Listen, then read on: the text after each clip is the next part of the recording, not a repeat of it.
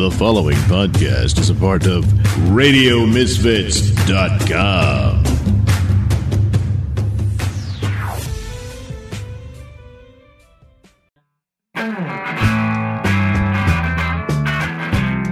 It's time for Caffeinated Comics, a lively discussion and debate on comics, film, television, and collectibles, all fueled by the magic of Frappuccinos. And now, here's your hosts, John and Steven. Thank you. This is Caffeinated Comics. I'm your host, John Clark. It hasn't been a major news week, which is kind of nice to take a break. So I had some time to sit around and look at the collection I have, which is always growing, and I'm always trying to shrink it. I've decided to get rid of a lot of my single issues, and as I'm getting rid of box after box after box and cleaning up the basement, I'm now leaning on the hardcover graphic novels that I have and wondering, do I need more of those to supplement the stories I'm losing? So I called Steven, who has really only omnibuses, to talk me out of spending a lot of money this week. So let's hear what he has to say. And I've been moving into a smaller place lately. I've been telling a few people, but my wife and I have decided 2 addresses are better than 1 as quarantine goes on into infinity. Yeah. So that's unending quarantine. Yeah, so that's where we are. And the boys think that 2 houses are better than 1 house because then they just go back and forth and run around. So right now we're all okay with this arrangement. But I moved into a smaller place, so I've been downsizing a lot of stuff. I sold a lot of stuff on eBay. But I noticed the flip side of that, and I'm kind of talking to you because I want you to help me, is I've been getting rid of a lot of my long boxes. Yeah. And I've noticed that some of the runs that I'm ready to sell the issues of are collected in an omnibus. They are not. They are. Yeah. But that story is terrible. But it's collected in an omnibus. Oh, fuck it. Get rid of it. Because you get like dumb shit like Ven Omnibus. You know? Yeah. Cable and Deadpool. What are you doing? Well, have you done this? Because, I mean, you were looking at Avengers The Crossing. No, right. Yeah. No, I have bought omnibuses that were not great, and I've kept them. I don't know that I've ever bought one and then sold it and was like, oh, well, fuck that story. It was terrible. Like, I'm looking at the shelf over here, and I have Acts of Vengeance. Do you know this? That's okay. It's okay. It's not bad, but it's not great. When am I ever going to reread it? Well, it's not a story. It's one of those where they just told every book, like, hey, do something like this. Use a villain that they've never fought before. Yeah, so it all depends on how good that book already was. Yeah, I mean... Like Spider-Man, Eric Larson was drawing it at that time, and it was Spider-Man fighting Magneto and a Sentinel. And Graviton. Right. Like, all right. Yeah, it was silly shit like that. So yeah, it's it didn't save any books. Yeah. But it's not great. But I'll tell you what, like, we had a copy back when we had the store. There was a copy of there was like there were 2 omnibuses, and one of them actually sold, and we sold it for like $15, and it was probably like a $75 book because we couldn't get it to sell. And it wasn't this one, but it was like this. And I think the story's called Atlantis Attacks, where it was like a big Namor story. Do you remember this? It was all all the annuals. Yeah, they did a thing. It was like the late '80s. Instead of making all the books do crossovers, they did it in all the annuals. So like Evolutionary War. Yeah, where they all fought the High Evolutionary. Yeah, it was like High Evolutionary versus Apocalypse, and all these heroes got caught in it. And we had the omnibus. We couldn't sell it. It was like repeatedly put on sale. We put it in a raffle. We couldn't get rid of it. So I was like, fuck it. I'm just going to take this home. Yeah. And even I didn't do that. So God knows where that book is now. Because even it was a book where I kept hemming and hawing about it. I looked on the back. You know, I read the description. I'm like, yeah, this just sounds like trash. I knew it was part of that annual nonsense, which I'm not a big fan of. I Wikipedia'd the event. Yeah, right. I did all this fucking research, and I'm like, nah, I'm okay. I don't need this. Well, this is why I need your advice, because I'm doing that now, and I'm learning where. Name your shame, though. Like, what are you? I am definitely going to name my shame, so you can yell at me. Yeah. I've been deep into Spider-Man and X-Men. I've just been kind of getting everything because every omnibus is like 3 years. So there is shame there, but it's such an unbroken run through omnibuses that I'm like not getting rid of them. But I've been deep into Spider-Man, and I've gotten all of the good Spider-Man. So like I have the first 4 omnibuses, which is like the first 15 years. I've got like some of the big art ones like the Todd McFarlane, the Eric Larson, I got the Spidey and Venom, which had Maximum Carnage. I got the Roger Stern is probably my favorite omnibus that I've ever owned. But I'm getting to the point now, and then I've got a lot of the oversized hardcovers of like. We've got Untold Tales by Busiek. Yeah, that's a good one. I've got McFarlane Spider-Man run. Do you have volume 1 of Straczynski before it I got do. insane? Well, now we come to the crossroads because I have the volume 1, and now I'm looking at my shelf, and because I no longer have these issues in a long box, because I'm like, right, that Straczynski run gets crappy. I got all those downstairs. Now I'm looking at the volume 2 because I'm like, but now I don't have it. Oh, I see. Yeah, see, and it's a collecting thing. I know it's a collecting thing. Yeah, I have all the issues somewhere in a long box, and I'm doing the same thing you are. I'm going through long boxes every time I go over to my parents' house. I grab a long box, bring it home, sort through everything, and then try to sell the shit on eBay. But once I do get to that Straczynski run and find it and get it all together and sell it, I am not going to purchase that second volume because it's like when am I ever going to reread it? You know what I mean? It's like. It was a trash story. I think it's frustrating because it's not even one story. It's a few stories, but almost all of them are trash. Because the Back in Black I think is in that second. I liked the Back that. Yeah. Back in Black was good, and that's what. But there was a Back in Black oversized hardcover if you really wanted that you could find. Right. Yeah. So, but I think that's the trick is that the Back in Black stuff was really good. I don't think all of that was Straczynski. I think that was going through the different Spider-Man titles. No, it was. I mean, all of Amazing was Straczynski, and they did not cross over. It was more of an initiative than an event. So, right? Did Ron Garney draw it in Amazing? Yeah, I believe so. Yeah, he drew the Civil War issues, and that's right after Civil War. So I think he's still there. Diodato drew a lot back then. Yeah, and I fucking hate Diodato. But like Peter David did Back in Black in Friendly Neighborhood, right? And they didn't cross over. There was just like everybody did like 6 issues of the Black. Their own separate thing. So it's like that's the kind of stuff where I'm like, at some point I'll be like, fuck, I want to reread that story. But I don't know, the weird Norman Osborn and Gwen Stacy. Volume 2, I was just looking at it again because Volume 2 starts with the other where he's like, Peter's on he bites salts. Moreland's face off. Yeah, right? He's like, it's like Peter Parker on bath salts. Yeah, bath salt. It's like Florida Man, Spider-Man. Spider Florida Man. Right, it was because it was all to give him the organic web shooters. Yeah, it was 12 issues to give him the organic web shooters, which then they rebooted the movies and got rid of. Right. This is why I always we probably talk about this at some point, but I always hate. I don't mind I don't understand the movies are going to have to kind of influence the comics at some point, but that's the problem with the comics taking a lead from the movies is the comics have to be around forever. The movies are going to be gone at some point. We're going to have another Captain America. We're going to have another Iron Man. That's as inevitable as the tides, Yeah. But it's like, that's 2 Spider-Mans ago. and it's just like, and now this whole weird I like you can measure time by Spider-Mans. It's like the seasons. You can. That was 2 Spider-Mans ago. 2 whole Spider-Mans ago. So no, I don't think, they should be taking a cue on something like that because it's like now it's temporary, and then the story doesn't fit anywhere.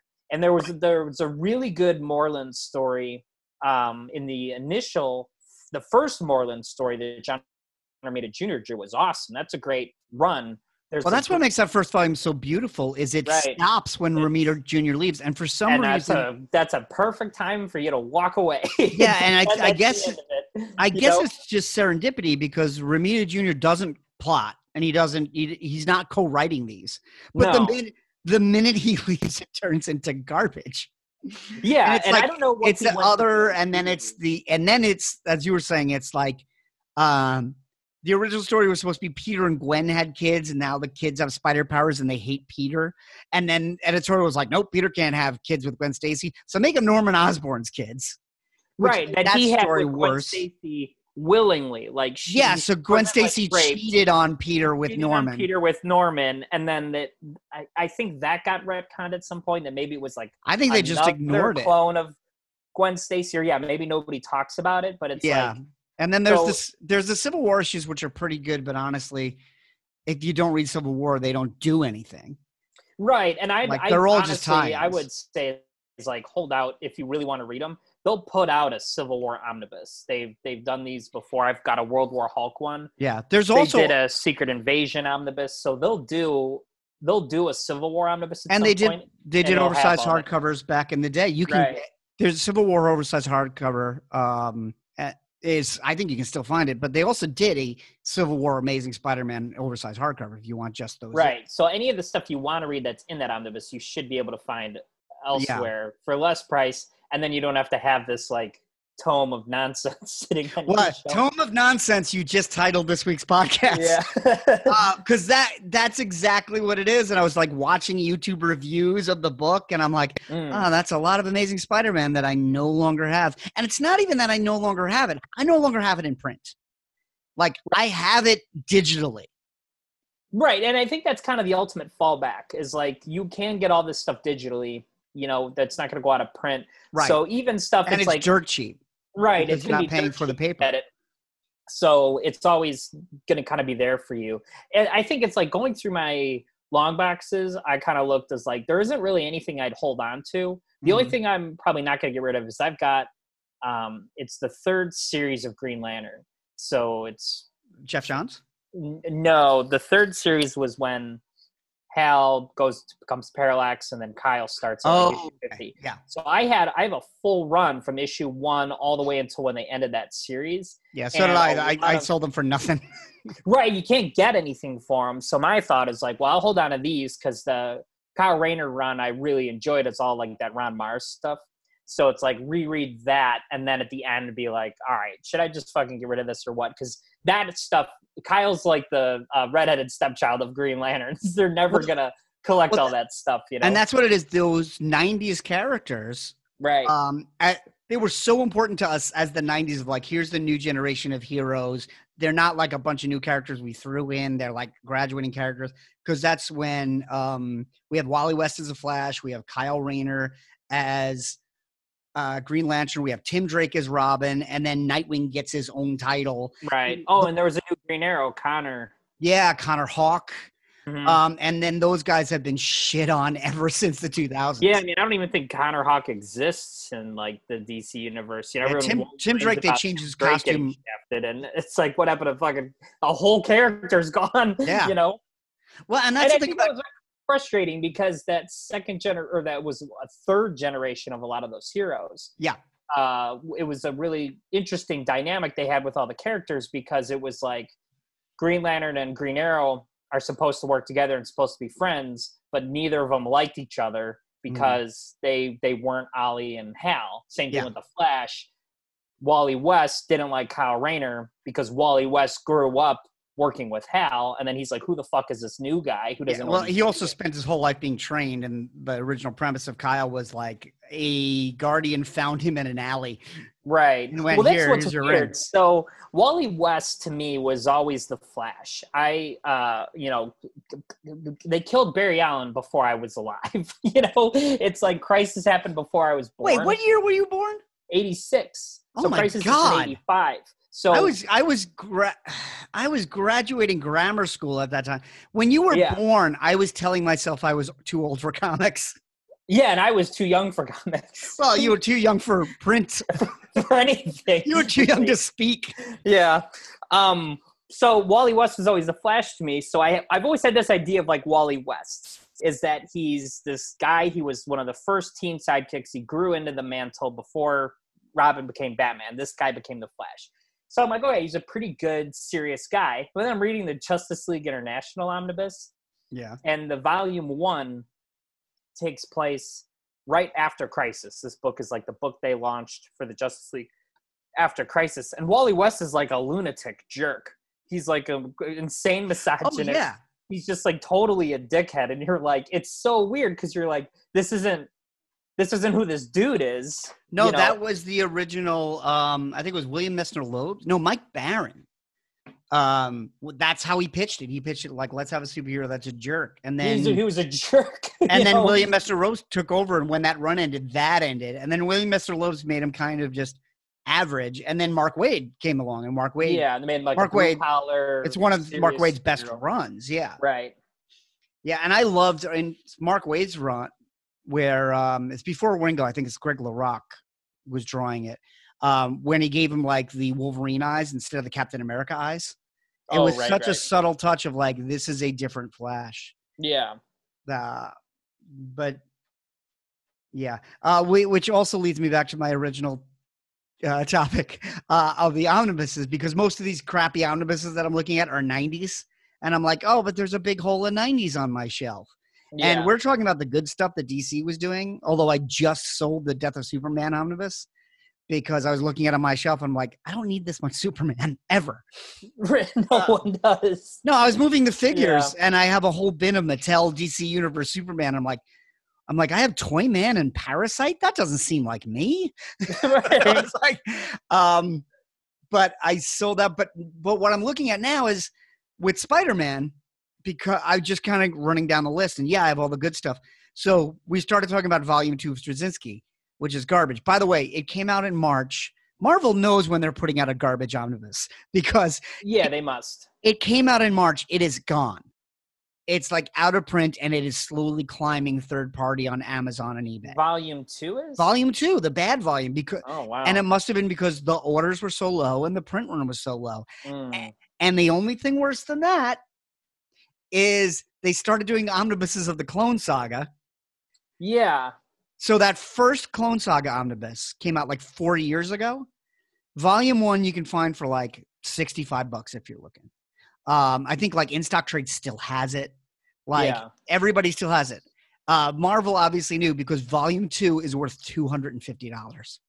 Meaning the print run was so much lower that it's shot up. Demand is higher. So if you want to buy the Clone Saga, which arguably is the worst Spider-Man ever, you shouldn't. But you're also gonna pay through the nose for these terrible, terrible books. And then the Ben Reilly omnibus, because there's two of those, right? The second one is coming, and that closes everything. So the whole Clone Saga is gonna be 4 omnibuses. Jesus. So the Christ. Ben Reilly on this, which is the third one, the second one hasn't come out yet, and the first one is going for $150. Yeah, and it's almost daring you to not buy it. A little bit, yeah. I mean, this is like I was frustrated because I got Volume 1 of George Perez's Teen Titans, which I'd never read. Yeah, and I was like, oh, this is incredible. When's Volume 2 come out? And I had missed it. It had already come out. So then Volume 2 is, it's silly expensive, so it's not worth getting. But then Volumes 3 and 4 came out. So am I supposed to get 3 and 4 and wait for a reprint of 2? Or do I just stop and just maybe wait, you know what I mean, and see what happens? Although DC did reprint those because I have 1 and 2. And they were. I think I missed it. I missed them all the first time. Yeah. And then I got second print of Volume 1. And then I missed the second print of Volume 2. So I almost have to wait for another printing 3 of Volume 2 so that I can get 3 and 4. Or you could buy my Volume 2. Yeah, or I could just not have it in my room. I think that's what I'm getting to is like, what is too much? Because I've been winnowing down my collection for a while. Basically, my arc was I had gotten rid of almost everything, and I wasn't even really buying comics anymore. I was just buying figures. And then I got a house that had a basement, and I was in the suburbs with no friends and nothing to do. So I started going to mini cons, and within 3 or 4 years, and then you opened a goddamn store on the eve of the New 52. So when Snyder and Capullo started putting out Batmans, I was like, oh, I should have a Batman collection again. Right when you want to get Batman monthly. Yeah. So your local comic book store. It took about 4 or 5 years, but my collection was 4 times the size that it had ever been. And now I'm cutting it back down, and I'm losing money hand over fist. But what I've done is now focus on my core characters, and I just sold off like all my 90s Fantastic Fours, which what in that is good, you know what I mean? Oh no, even the Jeff Loeb trying. Yeah, even with, Eiko. Even the Jim Lee stuff is awful. It's like a low point for Jim Lee. Yeah, which is weird because they just referenced it in the Fantastic Four newest issue that came out this week, they referenced. Oh, I didn't read it yet. Yeah, well, they're doing all this like Empire stuff. So I think like Spider-Man and Wolverine go to help they're at the Baxter Building or wherever the neighborhood they're in, the Yancey Street, and they're like, you hear that ring, and it's just like when they summoned us a couple years ago, and it was you, me, Ghost Rider, and the Hulk, and it's like, ugh. I was like, then we fought the Mole Man, and I'm like, I had those issues. I'm just like, good Lord. I like those issues. I may have just sold them, but those were good for two reasons. Number one, it was in the middle of Walt Simonson writing it. That's an underrated run because he's writing it and drawing it. Walt Simonson is if you wanted to rank all the Fantastic Four runs, there's the big four runs we always talk about. Right. These are the best Ironically, runs. there's 4 runs, yeah. Ironically, Walt Simonson's is the 5th run. It's like if you wanted to expand it to like the next readable level, it's like Simonson and then Perez did a run. Yeah, I'm not going to rank Slott until he's finished, but I think he's surpassing Simonson. Like, I haven't read all of Simonson's run. I read it, and Slott is I gotta wait till it ends. Yeah, but the Simonson run, it was in the middle of that, and the sales were so low that they were like, "Hey, the only way we can boost sales is to make the Fantastic Four all the popular characters. So we'll make them Spider-Man and Wolverine, and at that point, Hulk was on high because it's early in the Peter David run because he's gray, and Ghost Rider had just been relaunched. So they were just like, let's just make them the Fantastic Four, and let's get Art Adams to draw it. And there was a joke in editorial, like Walt Simonson was making a joke, like, oh, you don't think my Fantastic Four could sell? Then do that. And they did it, and it sold through the fucking roof. And it's still remembered. It's so stupid. It's a fun story because he writes it knowing how silly it is. Yeah, I mean, well, he's a great, wonderful human being. So yes, he is. By the way, temperament for it. By the way, if you don't follow his Facebook group, you need to, because it's the one professional artist Facebook group I've seen where the artist just comes on and posts stuff all the time and then talks to everybody. He just signed up. Every third post is just Walt Simonson talking to you. He just started an Instagram. And I'm sure it's going to be the same thing. Yeah, he just posts his drawings and stuff. It's awesome. Most of his, a lot of his Facebook is just like, hey, me and Wheezy are watching Netflix. Great. Because he's married. He's married to Louise Simonson. The most adorable couple in comic books is Walt and Louise Simonson. Yeah, I saw a thing where Louise Simonson, when she was Louise Jones, before she married Simonson, every single person that worked on her had a crush on her. And they were I believe it. Well, first of all, she was a girl working in comics, of which there were like 3 in the early 80s. But then also, everybody was super jealous of Walt Simonson because not only was he doing this career-making run on Thor, but then he also stole the girl everybody wanted. Yeah, that's great. He deserves her. Yeah. They're so cute together. Yeah, they're in the first Thor, and I can never find them. Yeah, there's a celebration dinner or something at the end, and in Asgard or in the town? No, in Asgard. I always thought they were in the diner in the town. It's like a camera just pans across and you see him. I don't know if she's in it, but Walt Simonson's definitely there. I've seen him. They're she's interviewed pretty heavily on that Secret Origin we talked about last week or the previous week or whatever it was. The DC one? The DC one. Yeah. And it's just she's just she is part of that generation that got into comics that wanted to be in comics. Yeah. She's not like all these lumpy old Jews that wanted to be architects. You know what I mean? Well, the first generation were grumpy old Jews that were still surprised they weren't killed by Nazis. Right. They had all just come back from the armed forces and they were like, I'm still alive? Yeah. and they're trying to make it as architects. Yeah, and I feel like there was a whole generation of them that came back from World War II, moved back to Manhattan, and either started creating comic books or television comedy. Right. They either worked for Stan Lee or Sid Caesar. Yeah. that was the path he took. Tracks of careermanship. But is she adores comics, and it's just if you can ever see an interview with her, a podcast or anything with her, I'd highly recommend it. They're wonderful people. Yeah, I feel like it's getting rarer and rarer in this kind of cynical social networking world we have now, where it's just fun to bash.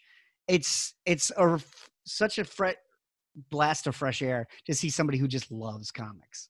And it's like, oh and yeah, mean, I love she's comics absolutely like that. And I never talk about that anymore. Right. You know, Yeah, it's always like hating on whatever yeah. nonsense is going on. And there's always a lot of nonsense. So, there's plenty to hate on. There's a lot of nonsense. And I think you have successfully saved me money because I was literally on eBay going like, all right, it would cost me $400 to get all of the Clone Saga. No. And I'll remind you, you reread the Clone Saga within like the last couple of years because you went out and bought all those issues. I bought all the issues because they were still 50 cents. But yeah, there's a reason for that, John. Well, here's the other thing is we love to plug in stock trades, of which we have no financial stake, but they put out omnibuses for half off the week they came out. I knew every week those omnibuses came out. Yeah, you watched them. You watched them and I said no. You passed on them. Yeah. It's like you bought that Fraction omnibus for Fantastic Four. That was really, really cheap. Yeah, that was stupid. I know, but it was run. I know that's the problem. I wanted to give him a second chance because I love Fraction when he's on, and I love Bagley, and they combined to do a Fantastic Four, and I'm like, maybe it's better than I remember because they did an omnibus of it. Well, that's what I kind of learned early on. I don't know how I learned this. I can't remember like what turned the corner, but I remember at some point I realized I'm like, oh, they're gonna put everything and anything in omnibus. This isn't just always gonna be their best stuff. And I don't know what omnibus I saw solicited that made me realize that because I was getting like everything. I would skip like Iron Man and the Hulk because I'm not a big like Iron Man and Hulk fan. But I was got getting those and read them once and sold them. And that's what I figured I would have done. I'm like, I could just grab a Marvel Masterworks trade and do the same thing. But yeah, they'll put anything in omnibus, so it's like you can't trust them. You know what I mean? You really gotta know whether or not it's something you want to read. Yeah, ironically, when they put Avengers: The Crossing out, I was like, oh, we're dipping our toe in a and maybe that was it. Maybe that was what I saw, and I was like, oh, there's no reason to get this. Yeah, and I've looked at it before, and I'm like, I've got almost every other Avengers omnibus they did. All the ones I've got, I really like. If I had it sitting up there, it would bother me because I'd be like, that doesn't belong next to Busiek and Perez's run of Avengers. You know what I mean? Yeah. Yeah. And that's exactly where I was looking at my, the way I rearranged my books. They're in my living room staring at me.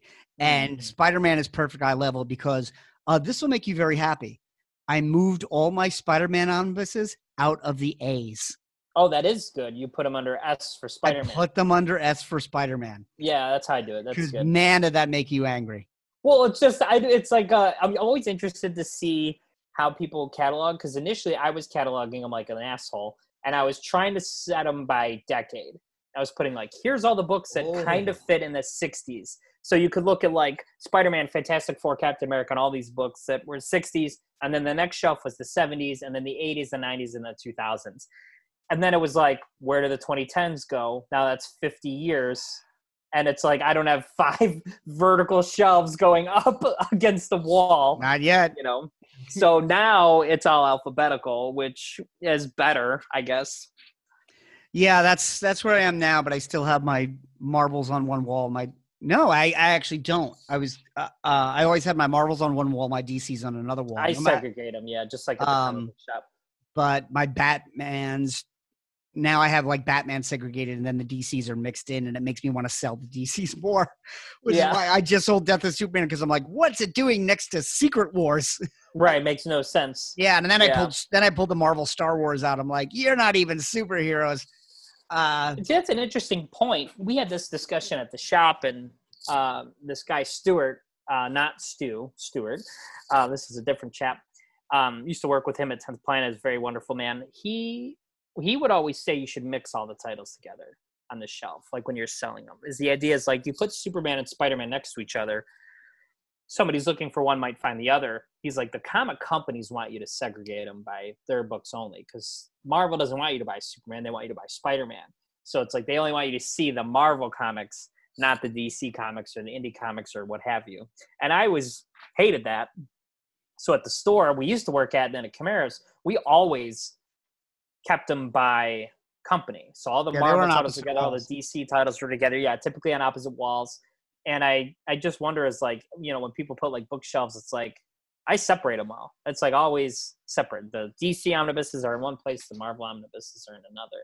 But I do wonder, it's like you kind of run out of room that way. You got to just kind of mix them together. Right. And if you're a casual fan and you go in looking for Superman, you're going to try to find the S's.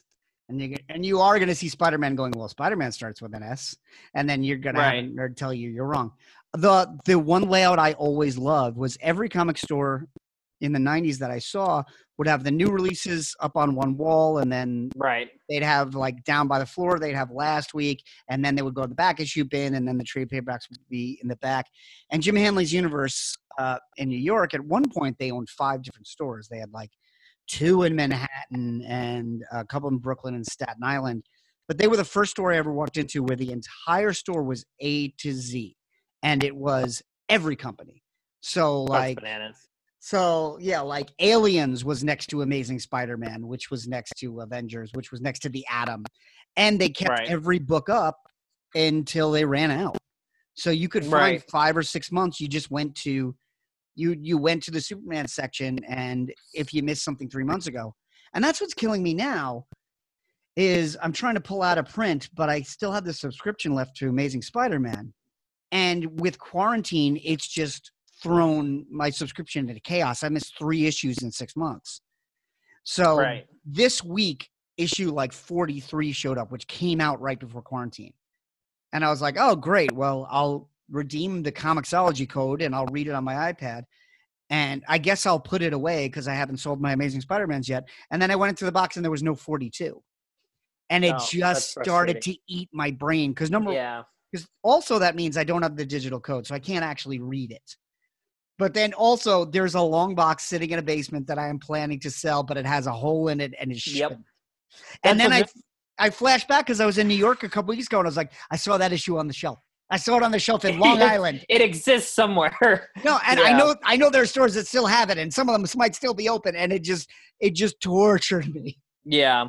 Yeah, I noticed that it's like, because I had all the comics and I've moved them around so much. You know, they were in my old house, that my parents' basement. Then they got all moved to the shop where I was storing them for a while. Then they got moved out of the shop back to my parents' new house, and now I'm starting to bring some of them like here. And I had the full run of Bendis's Daredevil run, and I'm like, I know I can probably get decent money for this, and there's one issue missing, and I'm like, it's in one of those boxes. I just have to wait and find it. The problem is if I don't find it, then do I sell it with a missing book, or do I break the run up into 2, like with the missing one separating? It's so frustrating. And then it's like, I was even thinking, like, do I go online and buy the issue? So I buy it, put it with mine, and then sell them all together. It's like, it's so upsetting. I have had that thought. It really is upsetting. That actually leads me to the other topic that happened this week, and kind of my, once again, rabbit hole down, was this week NBC launched Peacock, which is their HBO Max, their Disney Plus. I didn't have much interest in it. I didn't feel like paying for anything that was on NBC. There was nothing that was compelling about it. But then I found out that if you have Xfinity, cable or internet, you get it for free. And I'm like, all right, well, I'll get it for free. Yeah. I mean, they have every 30 Rock. They have tons of Saturday Night Lives. So then I'm like, well, how do I get it for free? So then I went in and I put in my Comcast email, and they were like, nope, you don't qualify to get this for free. And I'm like, but you said if I had Xfinity, I get it. They were like, no, if you're an Xfinity Flex customer. And I'm like, well, screw that. The fuck is an Infinity Flex customer? This is what I learned this week. The Infinity Flex is their streaming box. It's their Apple TV. So they've created their own box to get all your apps in case you didn't buy cable. Now, I looked into that. That box is free. So if you just tell them, send me a free Flex box, then you get Peacock for free. Yeah. So I'm like, send me a Flex box. The next day, the Flex box shows up with a power cord that doesn't fit it. So then that's 15 minutes of talking to Comcast until we literally went round and round until the guy went, you see the flat power cord? You put that in the back. I was like, I have a round power cord. Oh, you shouldn't have one of those. So then I get the Flex, and I hook it up to my brand new TV. Now my TV is a smart TV, which gets all the apps except Peacock. Okay. So it even gets Apple Plus, which means it gets iTunes, which means it has every movie I paid for that's in my Apple TV can come right up on my TV screen. But Peacock's not there. So HBO Max is there, Disney Plus, Hulu, Netflix. I'm starting to realize that I subscribe to every single streaming platform. Right. That's where you just got to save your money, you know? Yeah, it's like $5 a pop. Yeah. When I got the TV, they gave me a month free of HBO Max, and I'm sure they'll never remind me of that until I pay them $15. You realize you've been paying it for 6 months. Yeah, and just like cable, I'm binge watching one show on every platform. So I get the Flex set up. Then I set the Flex up, and Flex does not have Apple on it, and Flex does not have HBO Max. I think it doesn't have. Yeah, it doesn't have HBO Max. It doesn't have Vudu. It doesn't have like these other 5 apps. So now I have to remember which apps are on the box and which apps are on the TV and flip back and switch back and forth. Yeah. Them. And then this is so aggravating, that impulse that we've been talking about for the last 30 to 40 minutes now, of like, I want everything together because I want to say, hey, I have that thing. I want to re-experience that thing. Like, I want to read John Romita Sr. Spider-Man. Oh, they're on this shelf. Right. Okay. Now I want to read Mark Bagley Spider-Mans. Well, that one's in this omnibus, but that one's in this Epic collection, and that one's in this trade. And these are these back issues that are down in your basement. And then I start to fry my brain. Now my apps are doing that. Right. I'm like, I want to watch Everybody Loves Raymond is on Peacock. It's not streaming on anything. So I'm watching Everybody Loves Raymond. So I got to remember that Everybody Loves Raymond is on Peacock. But then if I want to watch Aqua Teen Hunger Force, which is what the boys are into now, then we got to leave that and go to HBO Max. And now I got to go from one piece of hardware to another piece of hardware. Yeah, I mean, all these fucking companies with the streaming apps and everything, they basically just resold us cable. Yeah. That's all they did. They repackaged cable in a shittier format. Yeah. And it's like they just resold it to us to where we're basically paying all the apps. It's like basically what you're paying for cable. It's like, you want the Disney package? There's the Disney package. You want HBO package? There's the HBO package. It's like, they fucking got us again, guys. They got us again. They always do. Hey, yeah, it's so frustrating. I got my first electric bill, which says that I used $8.53 of supply charges. My bill is $23.39. Wow. That's crazy. Because then you go through, here's the list. Electricity supply charge, that's what I used. Then there's a transmission service charge, a purchased electricity adjustment, a customer charge for delivery, because, you know, the guy's got to come every day. The standard metering charge, the distribution facilities charge, the Illinois electricity distribution charge, the environmental cost recovery adjustment, that's 6 cents, but it's on here. Yeah. The renewable portfolio standard, the zero emission standard, the energy efficiency programs, the franchise cost, the state cost, the municipal tax. And that is 200% of my bill. Yeah. It's frustrating. It's like, I did the same thing. I look at my internet bill and it's like all these charges. And one of these charges is a one-time charge. I said, the fuck is a one-time charge? Don't come at me, you know? Yeah, that means they're not going to charge you again. Right. But then it's like, I saw it on 3 bills. It's like, you can't have a one-time charge on 3 bills. That's not a one-time charge, bro. That's something else. Well, the way I tried to get around streaming apps for so long, and I've been talking about this on the podcast for years, and I've been recommending people do this for years. I'm like, look, just follow the DVD model. Just buy the movies you want. Ben and I were watching Disney Plus, and he's like, we don't watch Disney Plus as much as I thought we would. And I was like, yeah, that's because everything that's on Disney Plus that people really want to see, we already bought. iTunes, yeah. Yeah, I have every Marvel movie. I have every Star Wars movie in iTunes because for a while they came with the Blu-ray, and I would put them in the way I do Comixology. And then there was nothing for a while, so I was buying them like DVDs. I would spend like $15 the week it came out. But now they're all streaming. What killed me about Peacock this week was I was kind of just exploring it, and they have a movie section. I'm like, well, let's see what movies you have. So they're Universal. So they have all old Universal movies. So they have like a lot of Universal monsters. And I bought all those because they would sell those for $5. So like Bride of Frankenstein was $5. I bought it. But then I noticed they had the Marx Brothers movies, which I love. And they have the first 4 Marx Brothers movies. So I add them all on my watch list. And then I'm thinking to myself, okay, if you want to watch these, go to Peacock. And then I'm like, wait, but the 5th Marx Brothers movie is not on Peacock. Oh, but I bought it on iTunes. But did you buy it on iTunes with the other 4? This is where I'm going with it. So then I go to iTunes. The other 4 were never available to buy on iTunes. Oh. Those I have on a fucking Blu-ray on the shelf. So Universal put out the Blu-ray, never put it out to iTunes. Now they put it on Peacock for free. They just went around me buying it. And now that's 3 places. If I want to watch fucking Animal Crackers, which I do, it's amazing.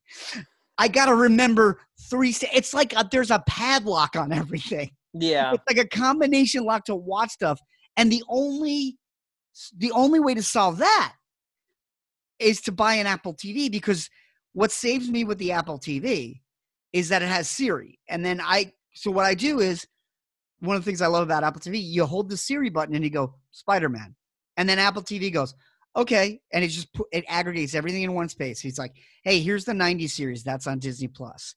Okay. Here's tell you where to go. Here's Spectacular Spider-Man. You bought that one on iTunes. Here's the Andrew Garfield ones. They're on Hulu. And all I have to do is choose one. I don't have to remember where they are. Right. Problem is, the 4K Apple TV is $175. Yeah. And I have 2 devices in my living room that are free. And I'm like, is it worth $175 to not for robo assistant? Yeah. Well, it's cheaper than the alternative, John, which I think you're overlooking here. Is your alternative option is to just buy everything you want on DVD, like it's 2016. Yeah, I did that. I sold them all. I know. Go to Half Price Books. They're probably super cheap. You probably get them for 50 cents, just like all those fucking Clone Saga books you bought. Well, now here's the problem with DVD, because there's a problem with everything. Mm-hmm. Now my family is in 2 houses. Right. So you got to divide up the DVDs. With DVDs, I got to remember where it physically is. Right. Like DVD. So I was surprised how many DVDs I had when I unpacked, and it was all stuff that wasn't available. Like I have The Muppet Show on DVD, which they never finished. They never did seasons 4 or 5 on DVD ever. Yeah. And now Disney Plus don't have them. So I got to remember. It's on HBO, right?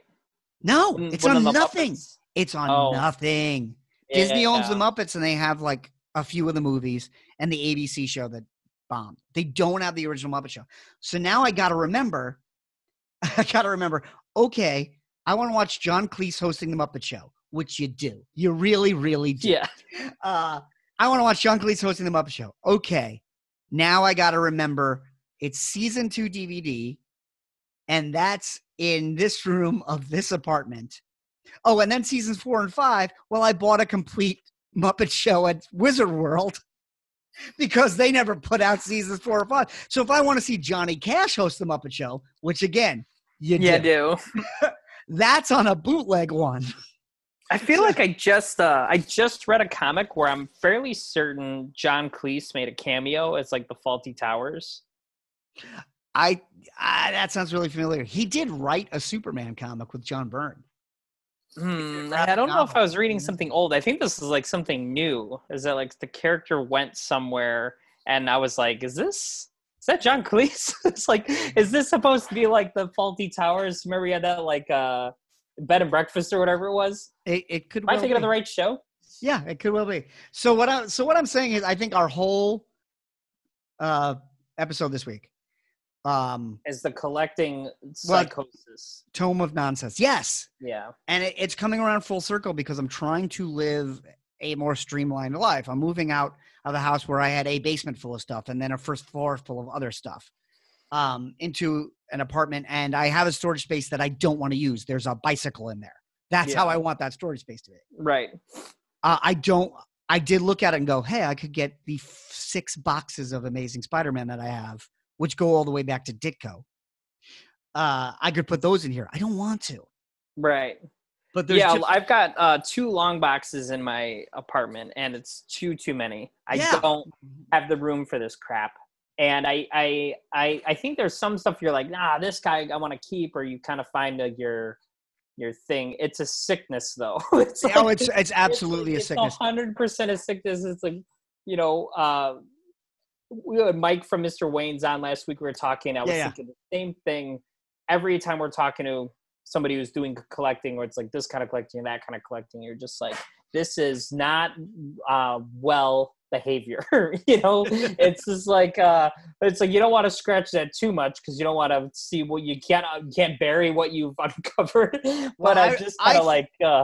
I think I talked about this before. I think collecting comes from insecurity. I think it's this feeling of no, whoever fucked you up in your life or whatever happened that reminded you that nothing is permanent. Whether you trusted somebody that went away or you worked something into your routine and you couldn't adapt once it was gone, there is a switch that goes, I want to make sure I control how I experience this. And when I was a kid, I loved action figures and television and comics.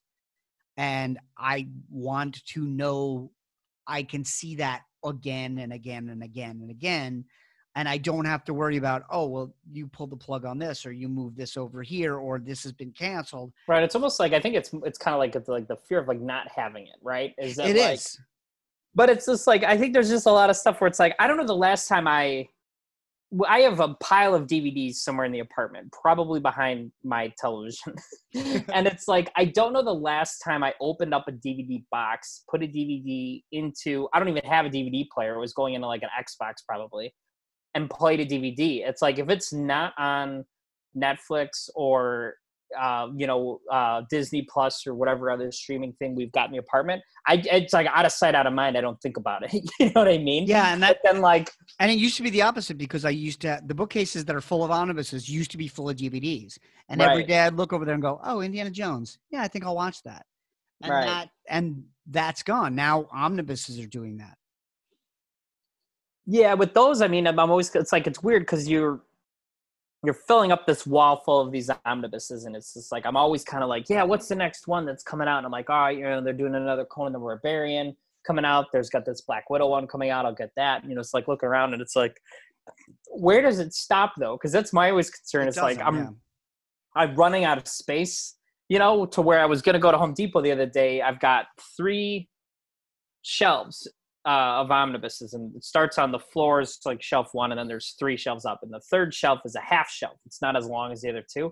I'm like, man, I really got to get another shelf because I got all these books I've noticed are coming out at the end of this year.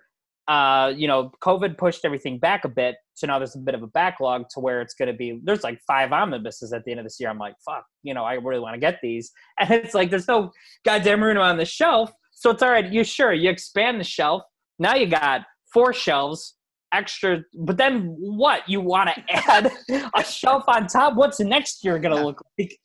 I keep hoping that like something terrible will happen that will shut everything down permanently.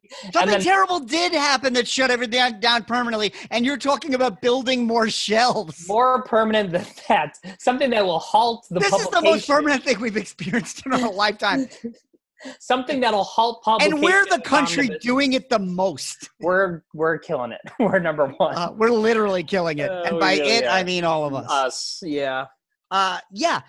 That, you know what? I moved into this place and I was like, I'm not going to need anything. I'm not going to need anything. Not going to need anything. And I have this this Japanese Spider-Man, this McFarlane Spider-Man figure, and he has switchable hands, and one of the hands and feet are magnets. And I was like, hey, I have my own refrigerator. I'm going to stick him up on the shelf, and he'll be climbing up the refrigerator. I could do it. That's great. The last one I had was brushed steel, and that's not magnetic. And then within 3 days, I bought the Venom that had magnets in his fucking hand. So he's got a little buddy. Yeah, he's climbing up low. Like Spider-Man's coming down, and Venom's coming after him. And you know what? If they did a Dr. Octopus that had magnets in his tentacles. You get him too. It doesn't end. And yeah. I found it ends only with your own demise. You have to have the ability to you have to have the ability to kind of like put in guardrails for lack of a better term. You know, it's like my guardrails for action figures was like Silver Age Avengers only. And then Black Widow broke out of that guardrail. And I'm like, fuck, okay, contain it. 80s only, you know? It's like, you know, they're going to make that fucking War Machine's coming out, you know? Yeah. Well, How it's am like I supposed to said. say no to War Machine? Oh, he looks great too.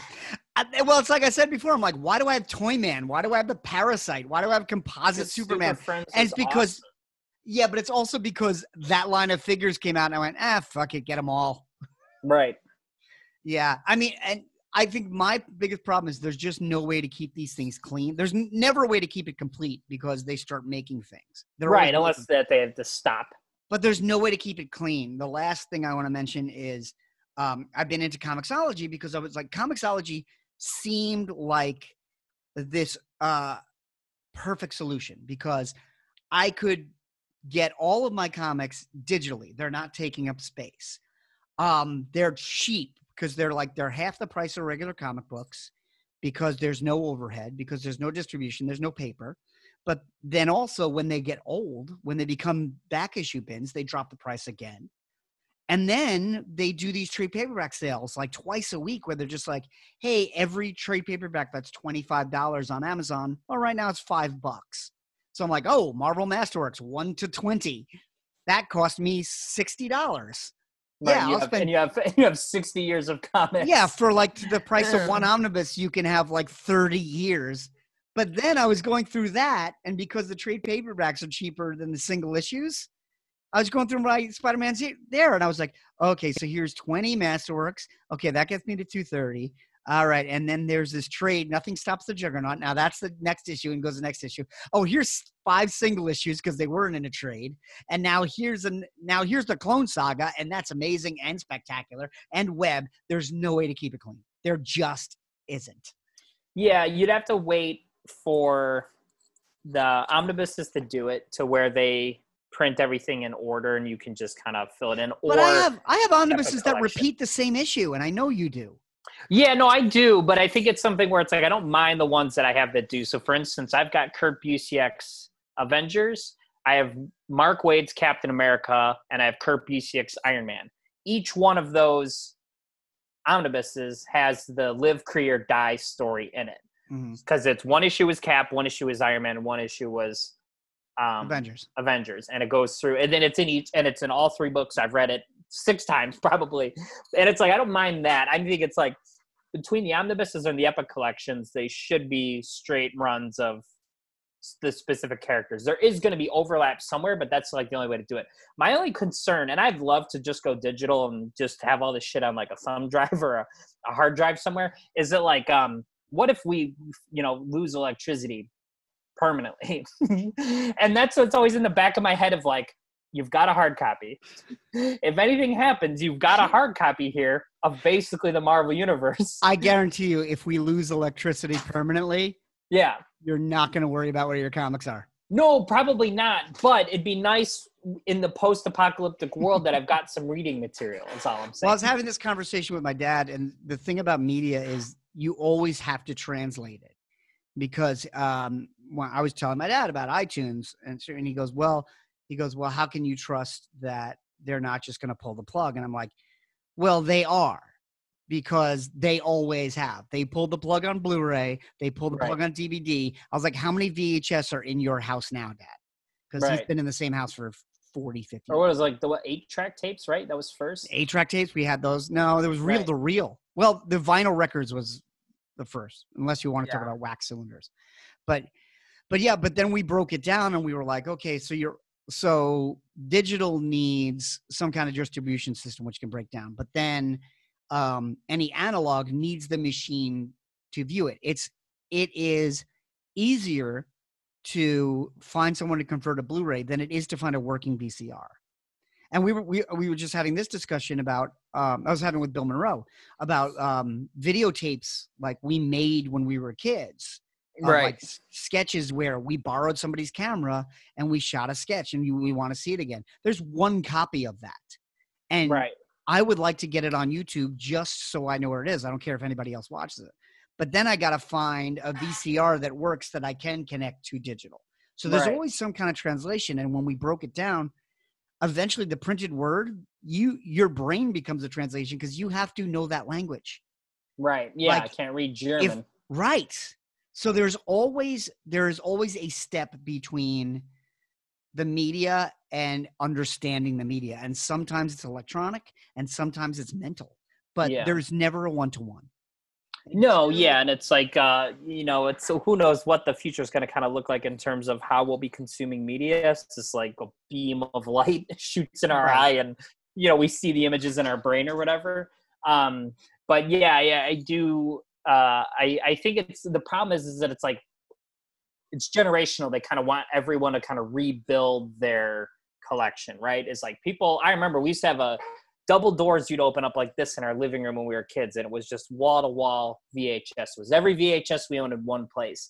And it's like that whole closet now is useless, right? So then it's like, okay, then it became everyone had their own DVD collections, and then the DVDs became relevant. Now it's everyone had their Blu-rays. Now no one has Blu-rays. It's all digital or it's all streaming. And it's like that's where we're at now. It's still moving. Streaming's just the latest thing. It's going to change again, and then everyone's going to have to go out and buy all new shit, Yeah. All that stuff's still somewhere. Every single VHS tape that was ever manufactured is still somewhere on Earth. Do you know? It's breaking down. Very, very, very slowly. Oh, yeah. It's like It's not going back to the Earth anytime soon, but it's becoming unplayable pretty quickly. Yeah, I'm sure it's like most of these things are unplayable, but they're all just sitting somewhere. Not in the same somewhere, but they're all somewhere.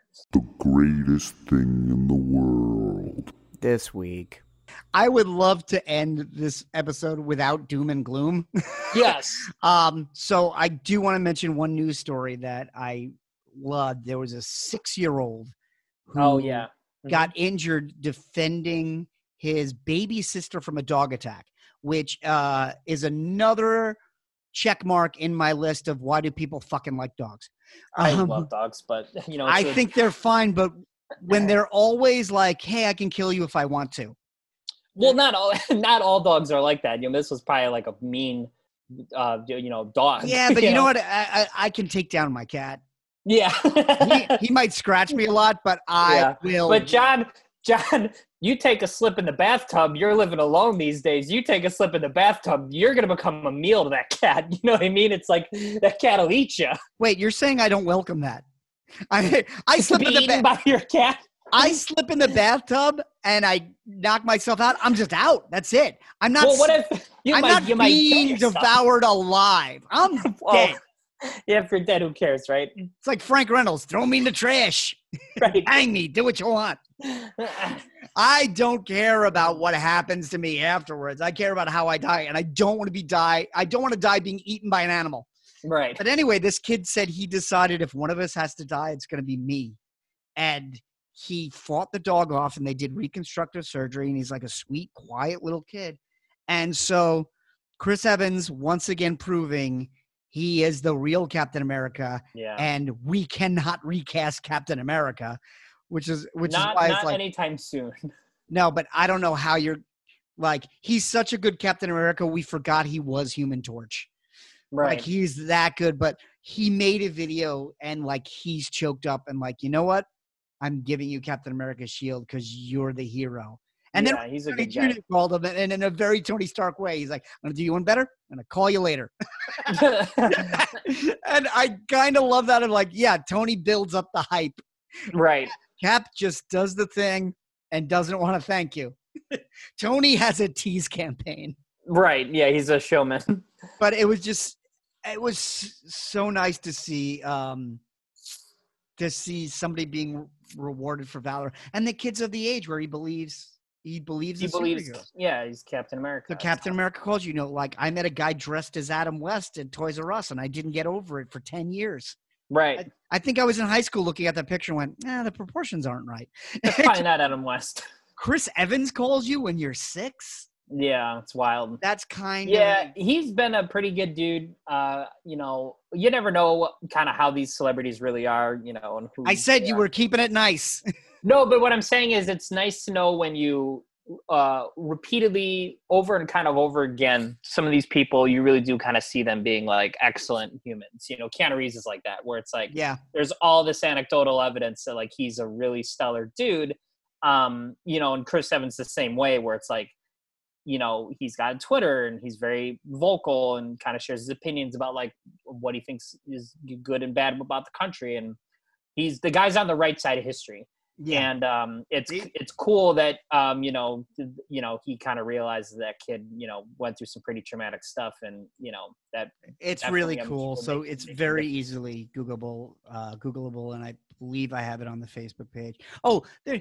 One other thing. It's not really an event, but it did help my week. I didn't know I was this week old when I found out Harrison Ford and Patrick Stewart have the same birthday. to the year. No, I think they're like The 2 date, years. right? Because They're 2 years apart, but they have the same birthday. I think Patrick Stewart is like, I think Patrick Stewart's like a year or two older than Harrison it's weird Ford. that they're that close in age. I mean, it kind of makes sense, I guess. It's weird. It's weird that it does. It's not weird that they have the same birthday. It's weird that we didn't know this before. Yeah, but I feel like we needed to know this year. Yeah. It's just, maybe that's what they were saving it. This is the year we needed. Yeah, and they were just sweet where like the whole Next Generation cast came over to Patrick Stewart's house and stayed 6 feet apart on the other side of his pool and took That's a picture, which was really cool. And Mark Hamill did like a sweet thing. It's like, I like this grumpy guy. I'm just posting this. I don't know why. It was, but it's like they have both.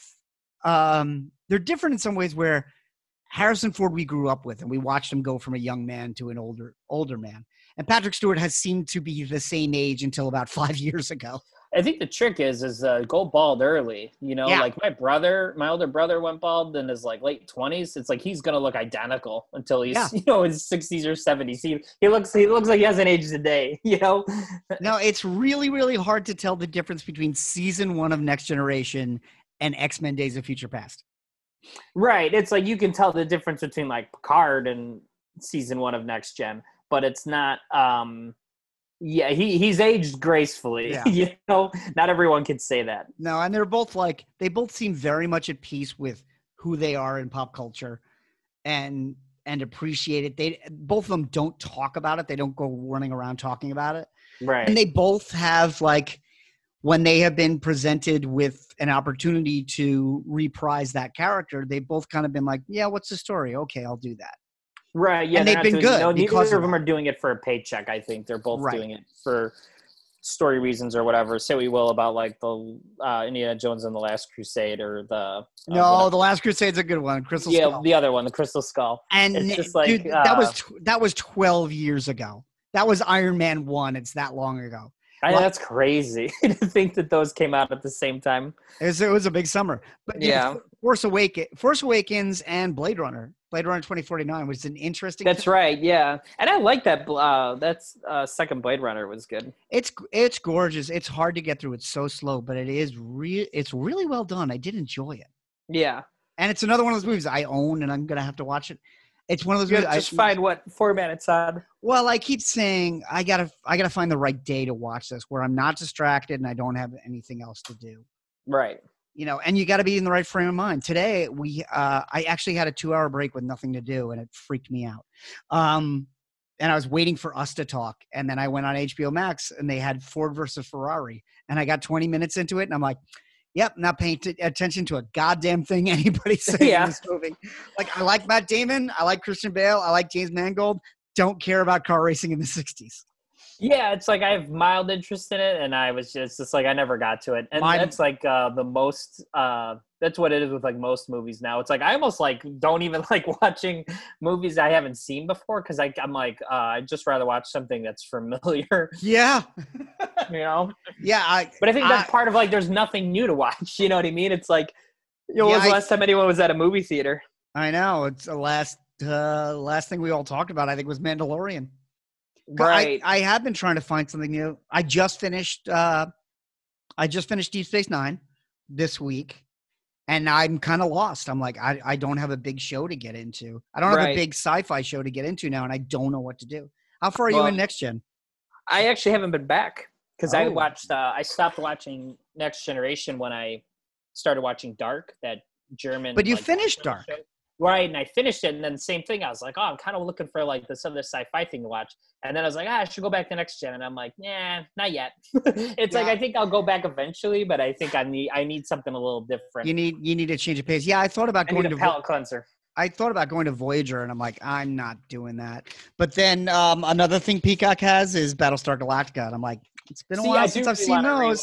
That, yeah. And nobody else has it but Peacock. That's frustrating. Well, do you have I'm not gonna get one of those stupid little boxes. But do you have Comcast? No, we have like RCN for internet. Oh yeah, then too. you're not getting it. It's not gonna happen. I'll have to wait till it cycles back to Netflix or whatever. Yes, but if people want to talk to you through your RCN cable, how do they find you? Yeah, you can try finding me on Instagram at the Brave Butter Pecan. All right, and you can find the show social networking feed at I am at Not in My Book. That's on Instagram and Twitter. I have yet to create a Caffeinated Comics Twitter feed because I don't want it to have less followers than me. And I also kind of don't want it to have more. You don't want to compete with yourself, you know? No, but we do have a Facebook page, which I know exactly how many people are on that. And and that's facebook.com/Caffeinated Comics. And that's where we post most of the news stories that are going around. And then how do you find the show, Stephen? You can find the show on Spotify, Stitcher, and iTunes, or wherever you're listening to podcasts.